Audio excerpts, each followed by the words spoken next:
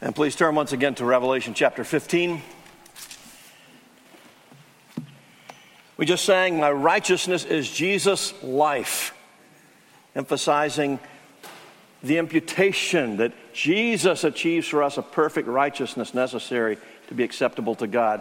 My debt was paid by Jesus' death, so my sins are laid upon him. In Christ, we become the righteousness of God because he who knew no sin, that's his righteousness, became sin for us, our debts laid upon him. In a sense, two sides of imputation. His righteousness comes to us. Our sin, our debt, goes to him. Thank the Lord for the goodness of the gospel.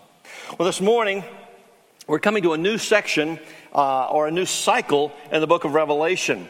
I said earlier it's the fourth cycle, which is correct, but there are actually 3 cycles of sevens. There are 7 seals, which is the first cycle, 7 trumpets, which is the second, and the 7 plagues, or the 7 bowls of God's wrath, we find here is actually the 4th cycle, but the 3rd of the 7s. But each one comes to us with increasing intensity. The 7 seals, we read that a quarter of the earth is destroyed by the rider on the pale horse. In the 7 trumpets, it's increased. A third of the earth, the sea, the rivers, the waters are all destroyed. Both of these judgments describe partial destruction. But here when we come to the 7 plagues, it's the final outpouring of the wrath of God upon the earth. And chapter 15, with them the wrath of God is finished, verse 1, or complete.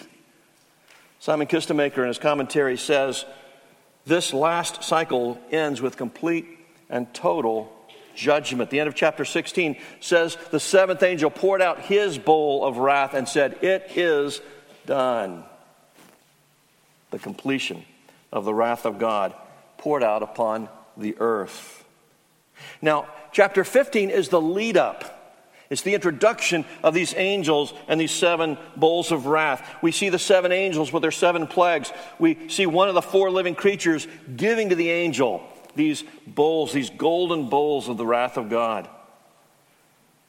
But they're actually poured out, as we'll see in our next message in chapter 16. They're poured out in that chapter. They're described there. So this morning we're looking at chapter 15 and the scene of heaven anticipating these 7 plagues that are contained in the 7 bowls. Now, I want to be careful because when we say that we call it the final outpouring of the wrath of God and say the wrath is finished or it is done, we're not saying that God's wrath ceases to be expressed for all time. Last week we looked at in chapter 14 what's called the harvest of the earth.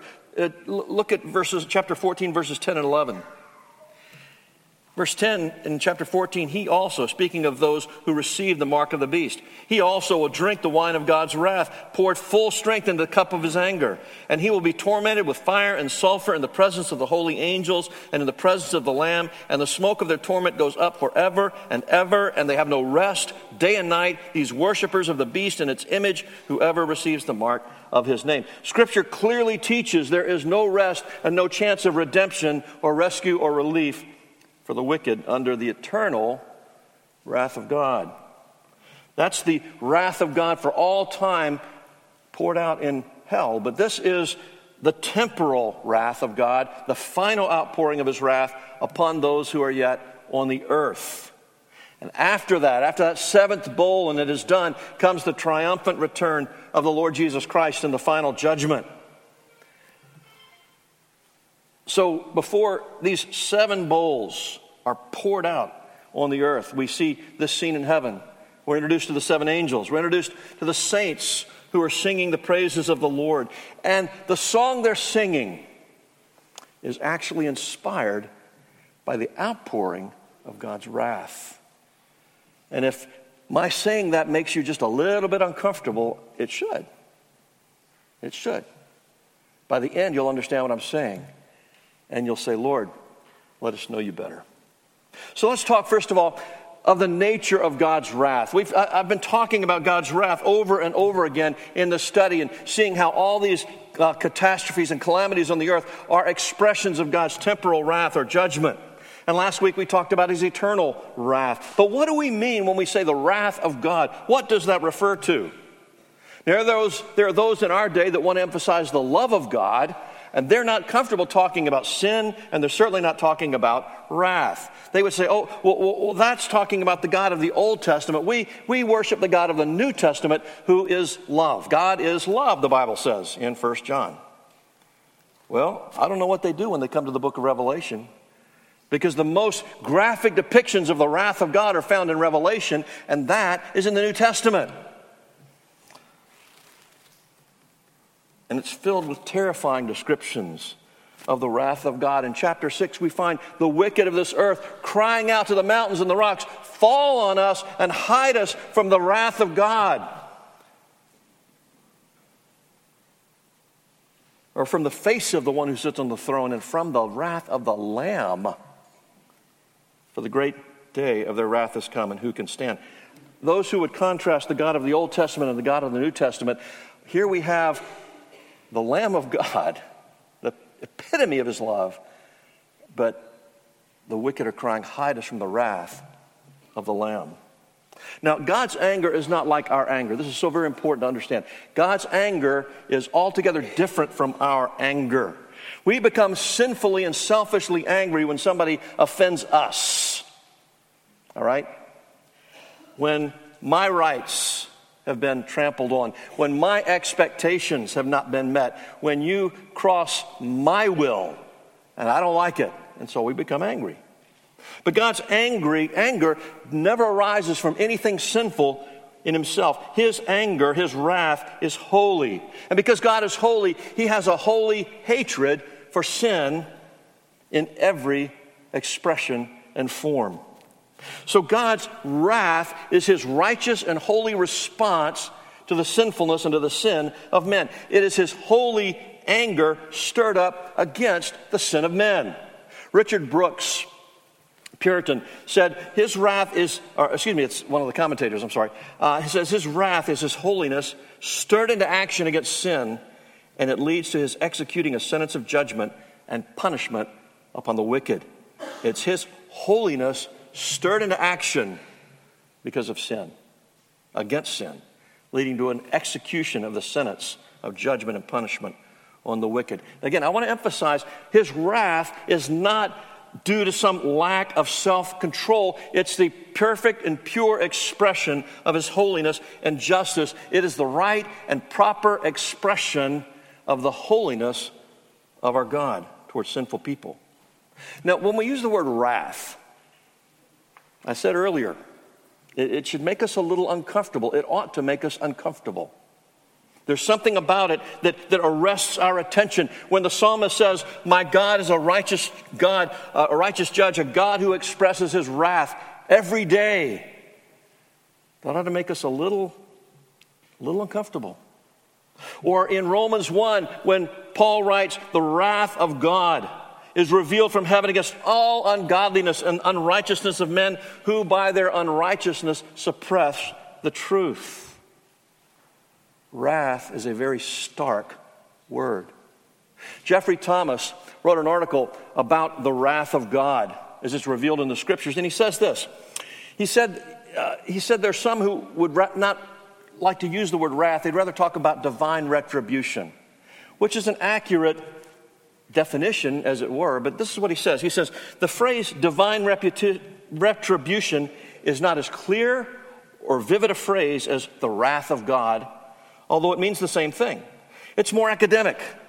It fails to sound as clear an alarm. It puts more distance between the sinner and the God who has been offended by his sin. Righteous retribution somehow sounds safe. Wrath sounds threatening. So it should sound in our hearts and minds a clear alarm. It should say to the person who yet remains under the wrath of God, "Wake up! Flee from the wrath to come, to the only one who can bring salvation to your souls." In chapter 14, we have the harvest of the earth, where the wrath of God is poured out in the final judgment. And God's wrath is expressed there eternally as their torments never end. Speaking of hell. But as I've said many times before, the book of Revelation doesn't fit a timeline. It doesn't give us a timeline. So we're in a new cycle. And the cycles of God's judgment are being repeated with greater intensity. So we're going back now in chapter 15 to the temporal wrath of God being poured out in the present age, where his wrath is poured out on the wicked of this earth, leading up to the final day of judgment. So again, chapter 14 is the eternal, unending outpouring of God's wrath on the wicked. Chapter 15 and 16 are the temporal outpouring of God's wrath in the present age up until the final judgment and the return of the Lord Jesus Christ. That said, let's go look into the text now, and let's look at the introduction of these 7 angels and the 7 bowls of the wrath of God. Verse 1, then I saw another sign in heaven, great and amazing, 7 angels with 7 plagues, which are the last, for with them the wrath of God is finished. Now, again, this is not the full satisfaction of God's eternal wrath. This is that eternal torment awaits the wicked, but it says the completion of his temporal wrath. But for the present time, until this day, that final day when Jesus comes back, God is continuing to pour out his wrath upon sinners in countless ways. As we read in Romans 1:18 a moment ago, the wrath of God is being revealed. It's describing something that's happening right now. In the seals and the trumpets, it reveals how God's wrath is being revealed now. But again, as we come to this text, we find that in this series of 7 plagues, or the 7 bowls of God's wrath, with them the wrath of God is finished. And we see in verse 2, this sea of glass mixed with fire. The sea of glass speaks of God's holiness. The fire speaks of his wrath, his judgment. And standing beside the sea are the saints in heaven, those who conquered the beast and its image and its number, or the number of its name. And you remember the number of its name is 666. We said a few weeks ago, that number 666, 7 is a perfect number, 6 is one short of it, and repeated 3 times over emphasizes the utter defeat and failure of those who follow after the beast and receive his mark. So you have those who have conquered the beast and its image, and that number that would say, if you don't get this number, you can't buy, you can't sell, you can't live in this earth. But they have the seal of the Spirit in contrast to the mark of the beast. And they triumph over their enemies. They conquered the beast. Now, from the perspective of this earth, Christians don't look all that strong. We don't look all that victorious. We look like we are being defeated in many cases. We look weak. We look feeble. We look unimpressive. But the reality is, from the perspective of heaven, which is what really matters, it is the children of God who are sealed in the Spirit who conquer the beast in its image and its number. Dennis Johnson says, the beleaguered church on earth, so seemingly weak and outnumbered, must never forget the mystery of God's kingdom growing powerfully through our frailty. Do not forget, God's kingdom will not be defeated. And every citizen of God's kingdom will arrive safely home. And we will be those who overcome. We will be those who conquer. No matter how weak and feeble and discouraged and defeated we might feel. We're not called to walk by how we feel. We're called to walk by faith, not by sight. By faith, not by feelings. The world looks at these in this image here. The world looks at these as the biggest losers in the world, but we know better. So, remember, I told you this 666 corresponds to the mark or the seal of the Holy Spirit. It symbolizes the unyielding failure of those who follow after the enemy. It's like taking a big L and branding it on their foreheads. I am a loser. Now again, people in the world don't see that. But we recognize that spiritual reality. Just like you can't see the seal of the Spirit, you can't see the mark of the beast. But it indicates allegiance, and it indicates defeat. It's a badge of shame, not triumph. So here we have these angels, these saints in heaven. They're holding the harps of God in their hands, and they're singing the song of Moses and of the Lamb, declaring God's praises. And I love this, these harps of God given to them by the Lord himself. In fact, everything we have is from God. Our salvation is from God. Our victory is from God. This new song in their mouths is from God, and the harps are from God. So let's look more in depth at the song of Moses and of the Lamb in verses 3 and 4. They sing the song of Moses, the servant of God, and the song of the Lamb, saying, "Great and amazing are your deeds, O Lord God Almighty, the Almighty. Just and true are your ways, O King of the nations. Who will not fear you, O Lord, and glorify your name? For you alone are holy. All nations will come and worship you, for your righteous acts have been revealed." This is not two separate songs, the song of Moses and the song of the Lamb. Rather, the Old Testament saints and the New Testament saints are all one church, one people, and we have one song that we sing to the Lord. But the imagery takes us back to the shores of the Red Sea in Exodus chapter 15, where the children of Israel have walked across on dry land as God separated the waters. And then Pharaoh and his armies presume to pursue in their attack through the dry land until they all become within the bounds of the waters. And then it comes crashing down and every single one of them perishes. And the children of Israel standing on the shore of the sea in wonder and amazement, break out in celebration and rejoicing. "I will sing to the Lord, for he has triumphed gloriously, the horse and the rider thrown into the sea." They're rejoicing over their great deliverance from bondage and slavery in Egypt, but they're also rejoicing and in awe and wonder at God's wrath having just been poured out on Pharaoh and his army. Pharaoh appears to be the most powerful force in the world as they knew it, and they just watched him utterly obliterated. And they could say, "We can only give glory to our God." So here in chapter 15, we have the saints standing on the edge of this sea of glass and fire, replicating, as it were, the children of Israel after the Red Sea was parted and their enemies were destroyed. And they're witnessing the judgment of God being poured out upon the wicked of this earth. And they're rejoicing at the righteousness of God that is being revealed in his wrath. Now, the delivery of the children of Israel in Exodus is the great redemptive act of the Old Testament. And over in the Psalms, we find the celebration of their redemption recounted in the Exodus. And it is foreshadowing, it's prefiguring the great redemptive act of the New Testament, where Jesus dies to pay for our sins and delivers us from our bondage to sin and to death. That's the great redemptive act of the New Testament. And the song of Moses and of the Lamb is one song, not two. It's a celebration of the redeemed for the victory, the triumph won by our champion.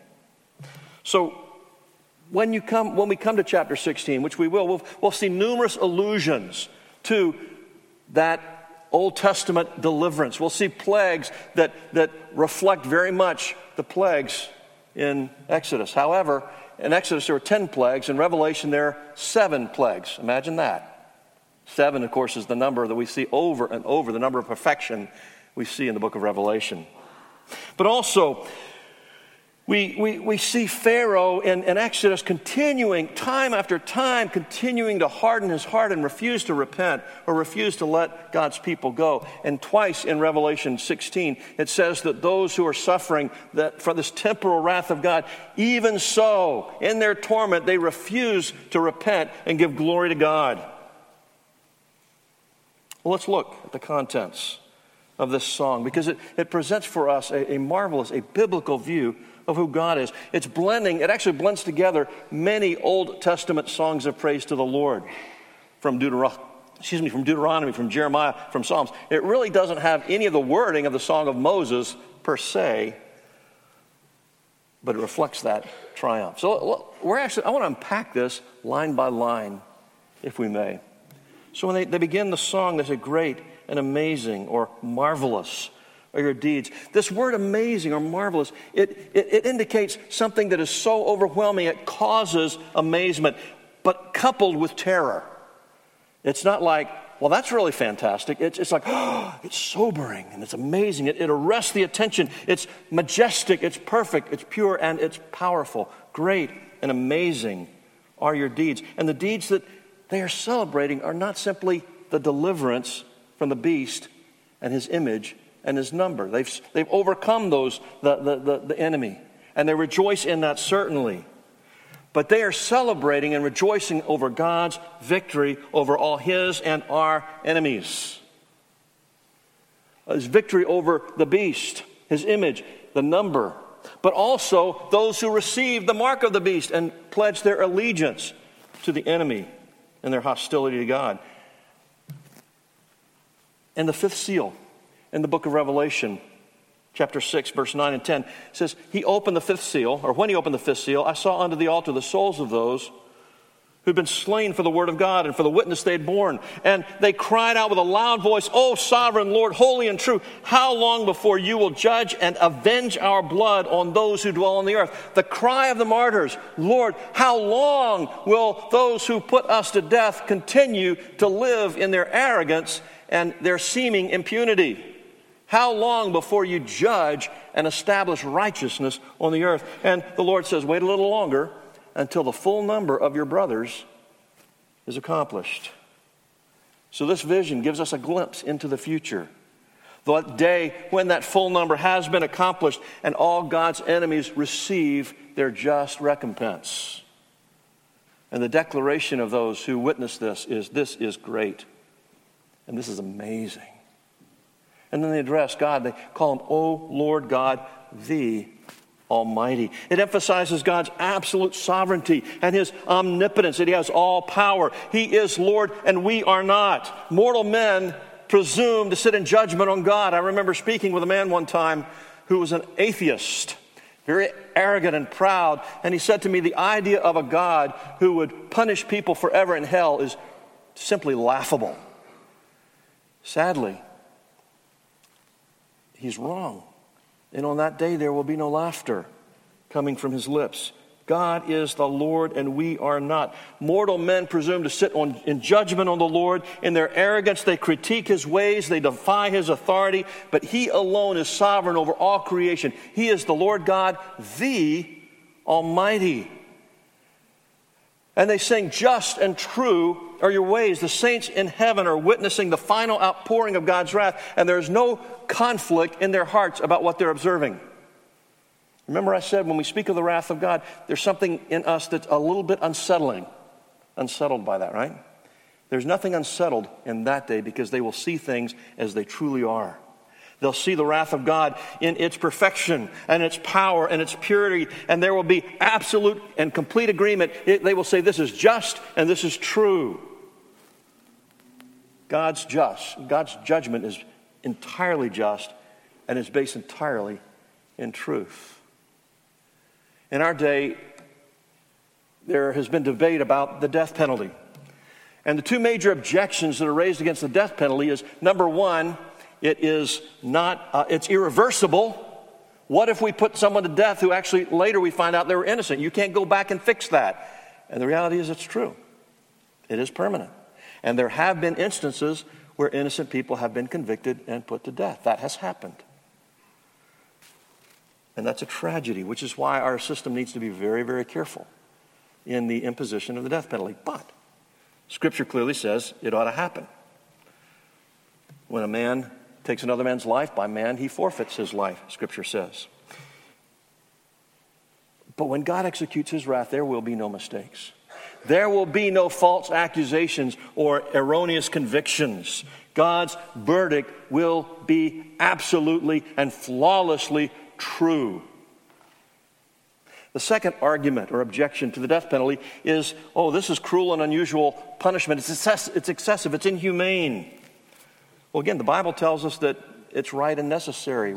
A man who willingly murders another person by man, his life should be forfeit. This is not a commentary on the death penalty, though. This is a commentary on God's wrath. God's wrath is true, and it's also just. It is not excessive. It is not cruel.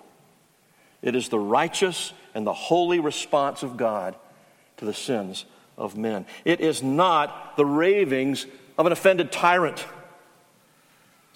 It's the revelation of God's holy character. And hear me, if you and I could see the holiness of God for who He is and what He is, if we could understand the purity of His righteousness, then we would comprehend something of the exceeding sinfulness of sin, and we would see just how necessary His wrath truly is. We would see that it is right, it is just, and it is true. Well, fourthly, they call Him King of the nations.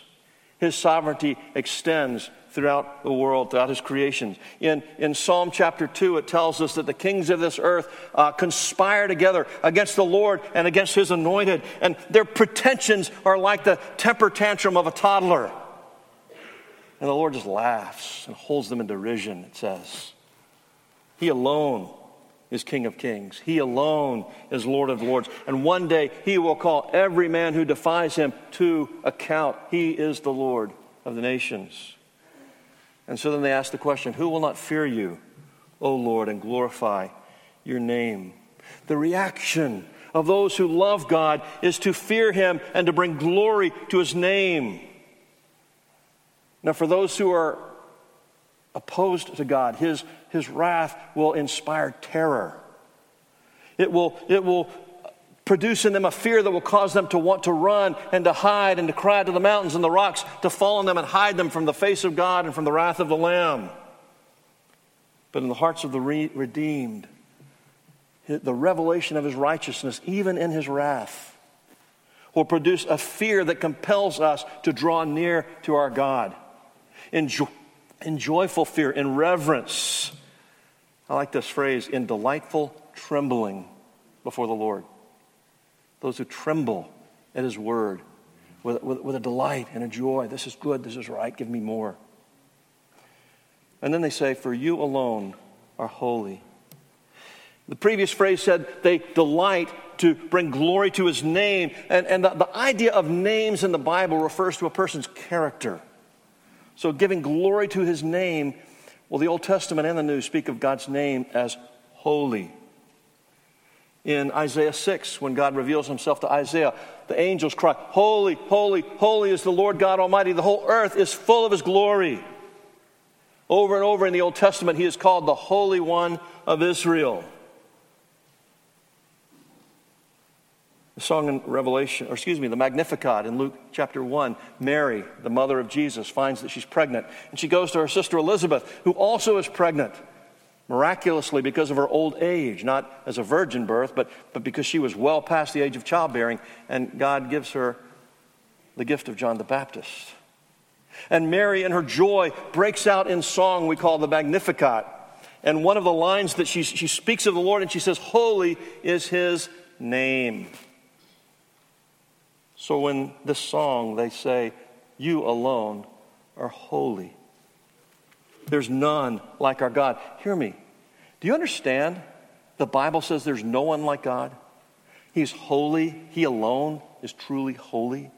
He is so utterly different from us. If there's something about God that you don't understand, that doesn't seem to make sense with you, the problem's not in Him. The problem's in us.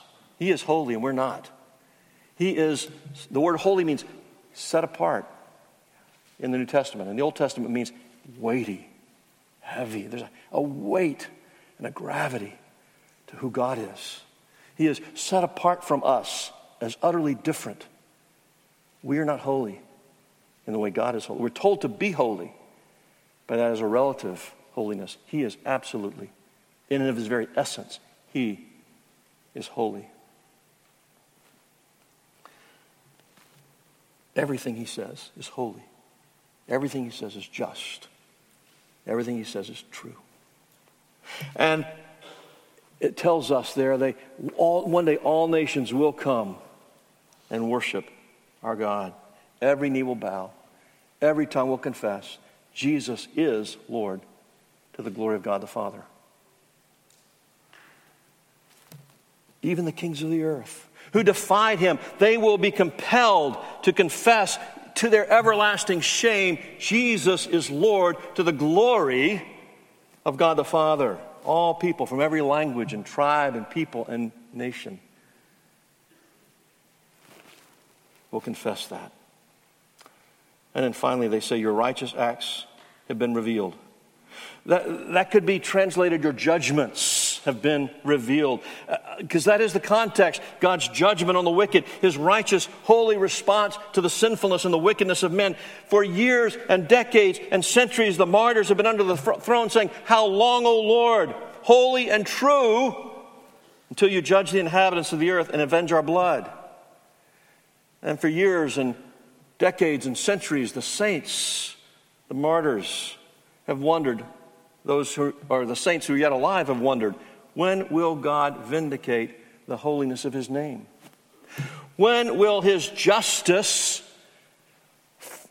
be proclaimed throughout the earth, as we see prophesied in the Old Testament? Well, here it happens. His judgment is established. It's carried out. His justice is revealed throughout the earth. Now, again, in chapter 16, that's when this temporal judgment is poured out, the revelation of it. And I want to make an important distinction here. What they're celebrating as they celebrate or rejoice in the wrath of God, this is very important. They are not celebrating out of a vindictive heart that says, finally, the people that I really, really hate are getting what they deserve. It's not bitterness. It's not vindication on their oppressors, but rather it's the earnest longing for justice to be established and revealed. And then they see it. And they have a holy joy because the righteousness of God is clearly seen by all. And there's not a single ounce of sinful malice or selfish bitterness. Can you imagine? Not a single ounce of malice or bitterness, but a total, absolute, joyful, righteous agreement with the justice of our God.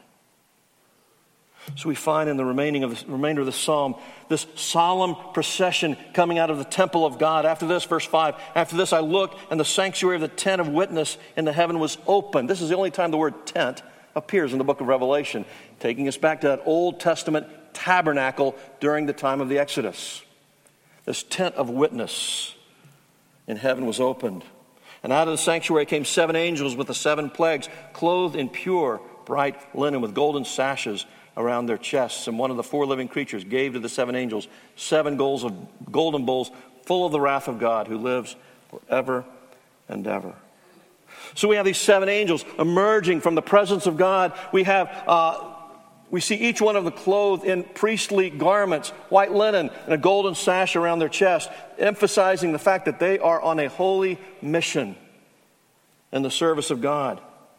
And one of the 4 living creatures, and remember, around the throne there were 4 living creatures. Well, one of them comes and gives to each one of these 7 angels a golden bowl filled with the wrath of God to take that and pour it out upon the earth. 7 angels dressed in priestly garments. 7 plagues, 7 golden bowls full of the wrath of God. And John is emphasizing the solemnity of this when he says, the wrath of God who lives forever and ever. And then to further inspire a sense of awe and majesty, it tells us that smoke filled the sanctuary with the glory, or from the glory of God and of his power. Again, that takes us back to Isaiah 6, where Isaiah tells us, as the angels cry out the holiness of God, it says the foundation shook and the temple was filled with smoke. But it goes back further to that tent of meeting where the cloud of God descended upon the tent, covering the tent of meeting, and the glory of God filled the tabernacle. Dennis Johnson calls it a cloud of unapproachable holiness. Now, we're going to see this unpacked in chapter 16, but I want to draw this to a conclusion. And I really usually I have like 3 or 4 points of conclusion, but I just want one this morning. One thing I want us to focus on, to talk about, to meditate on, to draw strength from. What am I to make of this scene that we just read about in heaven? There's 7 angels and 7 bowls of God's wrath, and the redeemed who've conquered the beast in his image and his number. They're holding harps. They're singing the song of Moses and of the Lamb. One primary lesson I want us to take home, and that is this. How are we to respond to injustice in this world? How do we respond to unjust treatment? How do we respond to grievous oppression or abuse or even persecution? How can we trust God when it seems like the bad guys are winning? How can we walk in dignity, in the dignity of freedom and joy and security if we've been deeply wounded by others and they seem to be getting off scot-free?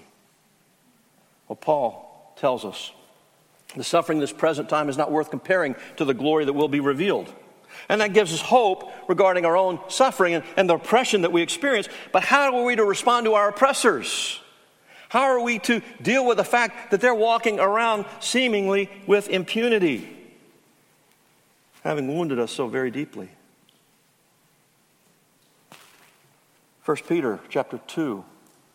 Verse 21, Peter writes, "For to this you have been called, because Christ also suffered for you, leaving you an example so that you might follow in his steps." This is speaking to servants who suffer unjustly. Conscious of the gospel, they receive it with grace. Jesus left us an example. How? It says, he committed no sin. There's not a person here that can say that, right? Neither was deceit found in his mouth. If we're honest, not a person in this room could say that either. When he was reviled, he did not revile in return. When he suffered, he did not threaten, but he continued entrusting himself to him who judges justly. And can you not see the Lord Jesus hanging on the cross saying, "Father, forgive them, they don't know what they're doing," and then saying under his breath, "My Father will make it right." I don't have to revile. I don't have to vindicate myself. When they say, "Come down and prove that you're who you say you are," he could remain there knowing that his Father would vindicate the righteousness of his person and of his work. He did not have to. He continued entrusting himself to him who judges justly. Paul, on the same theme, says in Romans chapter 12, 19 to 21, he says, "Beloved, never avenge yourselves, but leave it to the wrath of God. For it is written, 'Vengeance is mine, I will repay,' says the Lord." To the contrary, if your enemy's hungry, feed him. If he's thirsty, give him something to drink. For by so doing, you will heap burning coals on his head. And then he concludes with this amazing statement. He says, "Do not be overcome with evil, but overcome evil with good." Not only are we forbidden to be overcome by evil, where we walk around in resentment and bitterness and self-pity and hatred and all of those things, not a shred of malice. Do not be overcome with evil. But we're also commanded, overcome evil with good. How is that possible?